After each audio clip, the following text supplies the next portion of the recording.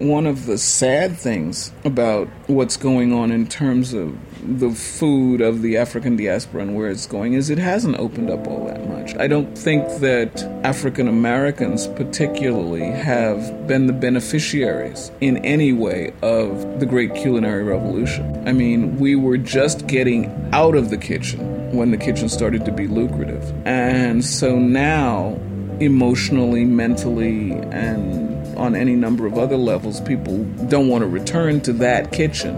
And yet that kitchen, as it has evolved, has become extraordinarily lucrative. And so we're in a kind of way left out, almost shut out. HeritageRadioNetwork.org proudly presents Evolutionaries, Dr. Jessica B. Harris.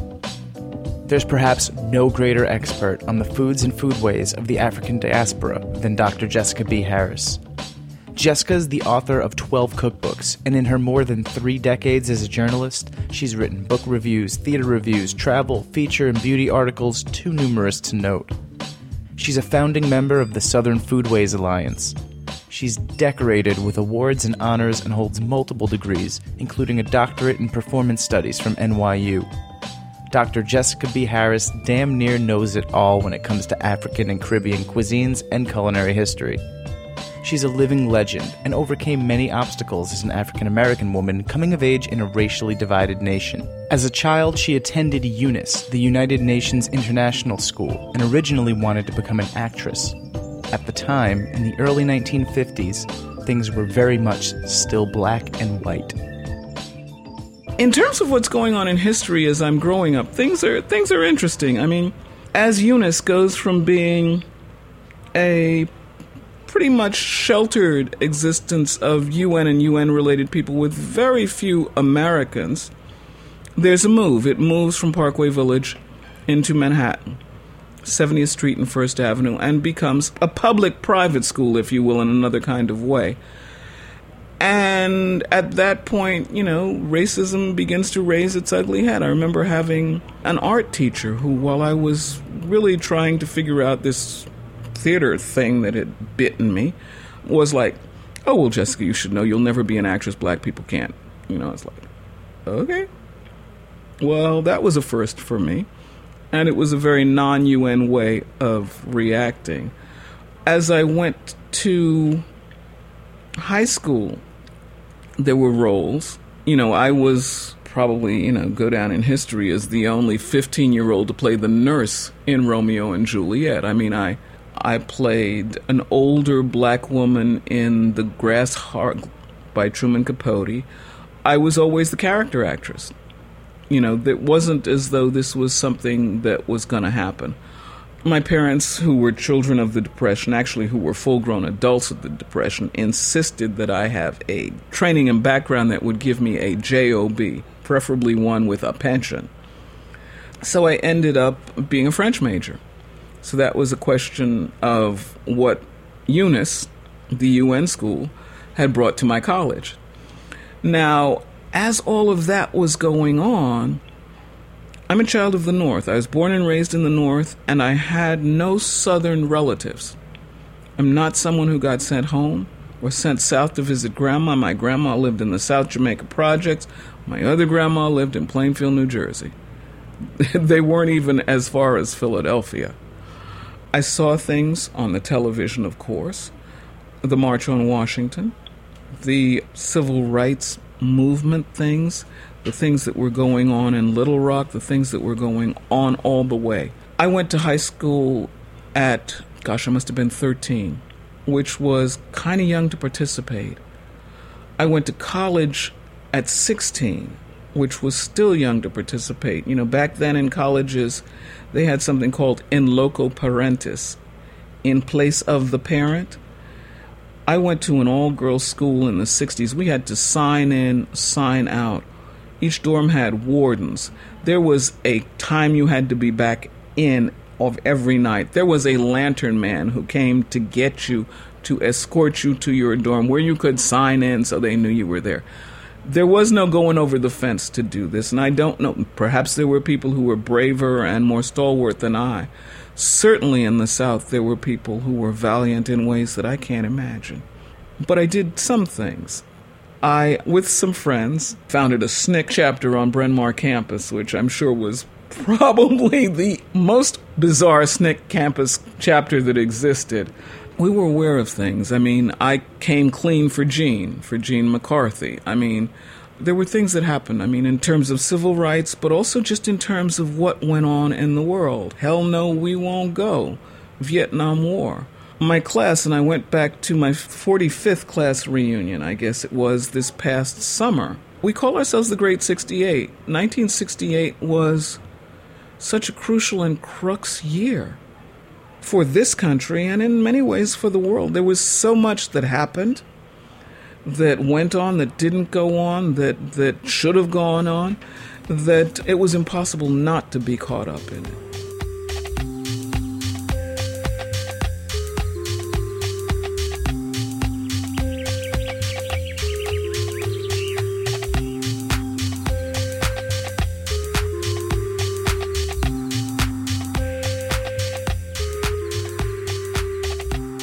Before I worked at Essence, I worked at a magazine called Encore.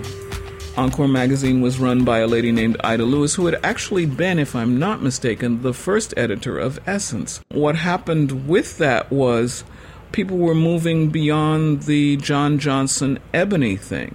People were looking at the world a different way. Black Enterprise started, and I've written for all three of them as, at some point, masthead contributor.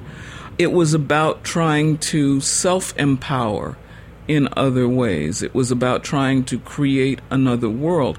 My entire career, if you will, as a journalist came because I had a group of friends, some from high school, some from neighborhood, some from connections, who were interested in doing something with the Black arts movement, if you will. And so as a part of that, we formed a group called Roots before the book. And I'm not sure how we spelled it, and I'm not sure even, why we decided on that.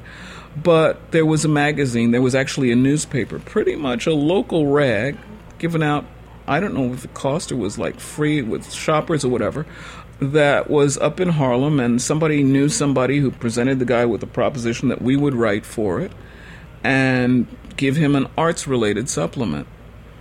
And I signed on to do book reviews, and I don't even know what I was doing. But, I at that point lived in the West Village. I'd get on the train and head uptown to Harlem and hand in my copy. And about 6 weeks in, I realized I was the only one that was still doing it. Everybody else had kind of dropped out and gone one way or the other, or had other things or other, proverbial fish to fry. So I did it for a little bit longer, and then I took all of those things together and worked, I don't even know what compelled or impelled me to go to Encore and took the book reviews down and said, look, I'd like to do book reviews for you, and I worked there. And that was probably the first place that actually paid me to write. And from there, it just kind of leapfrogged. At some point, the theater thing came in again, and I wrote theater reviews. In fact, I've been told, I'm not sure if it's true, but I like to think it is, that I'm the first black woman to vote for the Tonys. I was a second-night theater critic for the Amsterdam News for a couple of years, and as such reviewed the Broadway plays. I'm old enough so that, things happen that become then firsts. Who knew?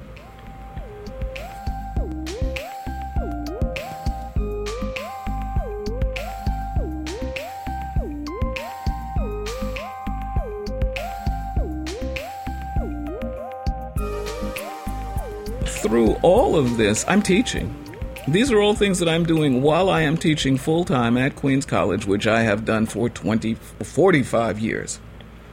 Okay? So that these are all sort of hobby, ancillary, not necessarily tangential, but these are all things that I'm doing for my soul. I mean, I teach for my soul as well, but for a different side of my soul. Being travel editor was interesting, and it was not something that I started out as. I started out at Essence doing book reviews. I wrote features. I did probably what is one of the first interviews of Alex Haley before Roots came out. I interviewed Alice Walker when she'd written Meridian, before she was kind of on the radar the way she certainly is today. I talked to Toni Morrison when she was writing, I guess it was Sula. I will always remember her talking about coming together with that sentence to make the first sentence of Sula, where they tear down the old black neighborhood to build a golf course, and she was trying to come up with the words that would pull together the sweetness and the pain of that black community, and she came up with the blackberries and the brambles, and I will always think of her and honor her as the extraordinary wordsmith that she is. And bless her heart, as part of the mentor, she used to take me out to lunch when she was an editor at Random House. And we'd go out to lunch and sit down and talk about all, this and that and what all and whatnot. And I guess she realized how callow I was at that point, because I know in the second part of the interview I did with her, my tape recorder stopped recording and I was taking notes as fast as I could, but technology failed me. So those are the things that you deal with as you deal. But they've all been, sort of extraordinary experiences. I mean, and the Essence thing then morphed into travel as they found out how much of a traveler I was. I was going to France at least once, possibly twice a year, just to keep my French up, since I was a French major in college, and I'd lived in France for a year with a family that I went back and found 20 years after the fact, and that I now see annually. And then I'd done a graduate year in France. I actually have a degree from a French university. I have a licence ès lettres from the Université de Nancy in Nancy, France.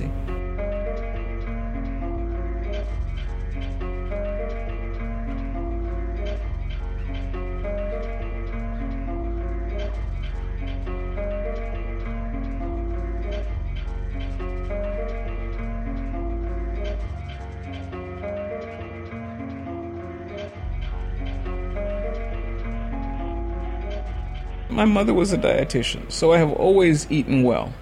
And I've always been conscious of what was going on the plate from my adult life, and I've always cooked because I'm an only child, and so if my mother was in the kitchen, I was probably in the kitchen, in a crib, in a something, watching her. Food has always been important. The first trip that I took to West Africa in 1972, I took with my mother. I was going to go with a girlfriend who, for whatever reason, canceled at the last minute, and my mother said, well, I'll buy that ticket, I'll go with you. So my mom came with me, and, seeing it and being with her on the continent already gave it a food bent. But equally, I had at Essence begun to do, all magazines, all newspapers, all things have what they refer to as the editorial calendar. And the editorial calendar usually plans out what you're going to do over the space of a year or 6 months or what have you, so that, the proverbial advertising and editorial that are separated, but at least advertising has an idea what's coming out in editorial so they can go out and sell it to the appropriate people. Well, in the course of coming up with, my second editorial calendar for Essence, I came up with the brilliant idea of why not work about travel and food. And remember, all of these things are happening together. So the first trip to Africa, the food, the travel, all of that is coming along within the space of sort of telescope time. So travel and food. I became the Go Gourmet, God help me. And so every other month, instead of writing just straight travel, I would write about travel with a food bent. So it was going to Guadeloupe to look at the food.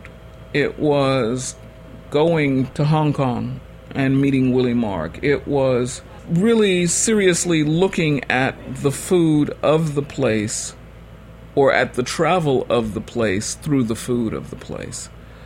And that certainly framed much of what I did. What it also did was it allowed me to, maybe a year or two later, begin to make connections, to begin to think about things, to begin to think about, well, wait a minute, I tasted something very much like this 6 months ago, or 3 weeks ago, or, a year and a half ago. This is different. This is something else. These things connect dots. Why is my mouth doing that?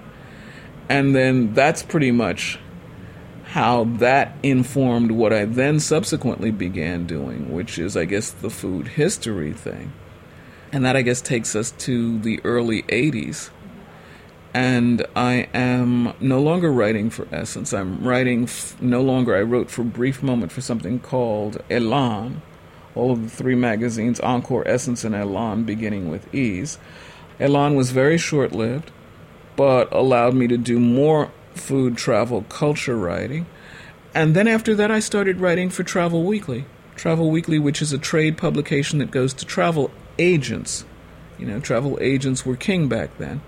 And so writing for them, writing things that, told them about what their clients could do, how their clients could do it, where their clients could do it, and so on and so forth, was something that I did for several years. And in the course of that, broadened my scope of the African Atlantic world and where I'd been in it, because I worked on the Caribbean desk, and I worked on what was then the African/South African desk. I didn't work on South Africa, although I had a lovely lunch with somebody from the South African Tourist Board that really told me how wonderful he thought I was. I spoke fluent French. He was of French origin, and how, I should really come to South Africa and I could be honorary whatever. I would have a space. Like, no, I don't think so.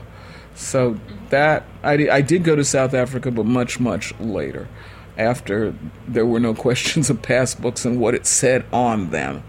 But that's kind of how that all came together.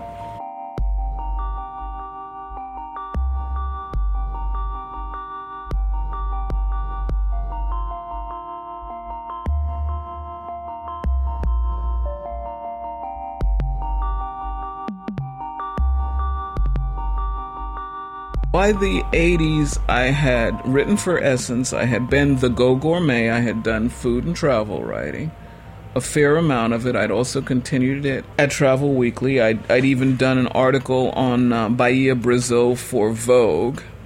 I had done a couple of different things that had happened with that. My first book was not a cookbook. The first book that I sold, it was not the first book that was printed. The first book that I sold was actually a third world women's beauty book. And it involved recipe because it was about homemade potions and lotions and whatnot. And that book got orphaned. And in the course of it getting orphaning, meaning that the editor who had bought it left and the editor who had, ended up with it on her desk was less than thrilled with it, and kind of it died a borning, which was not a good thing when you go to turn in your final manuscript and your editor tells you, oh, by the way, we're not going to publish that. The good thing out of it, doors open, doors close, doors close, doors open. The good thing about it was I ended up with an agent. And I was finishing up my doctoral dissertation at the same time, and the agent sort of said, well, okay, this is not happening. What would you like to do now? And I was like, I don't know. Maybe write a cookbook. Well, what do you want to write it about? And I don't even know why. I said, food made with pepper and chili from around the world. And at that point, it was a business where there were possibilities and opportunities. And it certainly was not as difficult to get something published. I had a track record. I could cobble together a decent English sentence. And I wrote a proposal.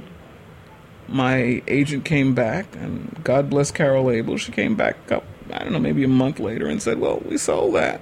And that was that. It went to Athenaeum. It did not sell for vast amounts of money. I am not retired and living on the Riviera, you will note. But it sold. And it sold as a paperback as well. And it is, unfortunately, to this date, the only book I've done that ever had a British edition. And it was interesting because what happened was, when it came out, there was a little sort of flurry, and it sold enough money to allow the publisher to say, okay, we'll buy another book for you. And I don't know what they wanted me to do, but what I wanted to do at that point was a book that in my head was called Cornbread, Beans, and Leafy Greens, but which came out as Iron Pots and Wooden Spoons, Africa's Gifts to New World Cooking. And that, if you will, is the book that put me wherever I am on whatever map it is. And that happened as a result of literally a lady named Nancy Harmon Jenkins, who read it, liked it, and was at that point doing a series for the New York Times called Cooks on the Map, and decided that I should be a cook on the map. So she called me up. I think by that point in time I had moved to Brooklyn, which means it is post-88, probably post-89, called me up and said, I really would like to do an article, came to Brooklyn. I became a cook on the map. And she's the one who baptized me, if you will, with the, or tasked me, which is probably more important, with the idea of being a food historian, a culinary historian. And, sort of like, in the beginning was the word. I had no idea what a culinary historian was. But once somebody tells you that is what you are, then that is what you have to become.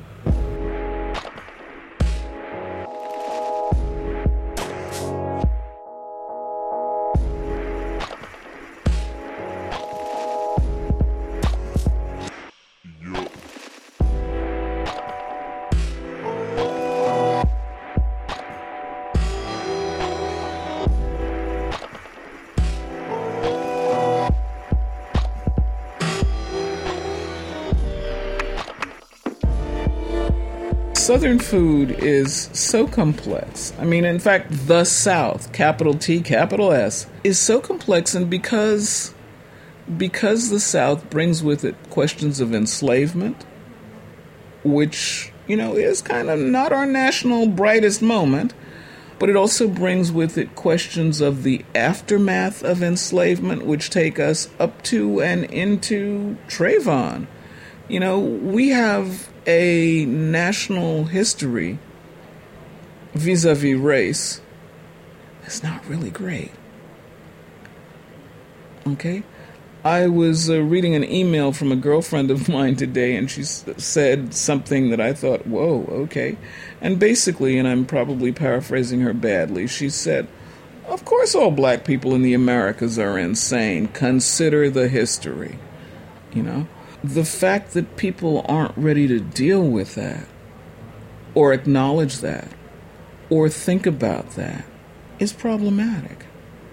It at some point becomes a hindrance to the country, because it's all of those folks who are capable of the same thing who are not having access to it. When we began this conversation, I told you how extraordinary my parents were. Everybody doesn't have extraordinary parents. It doesn't mean that everybody doesn't have extraordinary abilities. It may mean that they're not able to tap them, that they, can't get to where they need to be, that the person does not appear. My parents were my major catalyst, but there have been pushes and shoves. Who knows why I met Sam Floyd? Who knows why he dragged me to meet James Baldwin and Maya Angelou and Toni Morrison? Who knows? I have no idea, but there are people who certainly were alive, well, and living at that same time who didn't meet him. There were people working at Queens College right alongside him who didn't know those folks. What happens? How does that happen? How much does race inflect that? How much does race inflect one's own ideas of what one should do? Oh, I can't do that. Oh, I'll never get there. Every once in a while I wonder, gee, what would I have done if I had even tried to be an actress? I never tried. Too many people told me that wasn't going to happen. So that there are things that have been hampered for the entire country, for the entire society, probably for the entire hemisphere, certainly, if not the world, because of this thing that we need to get out from under. Now, how we're going to do it, I don't know.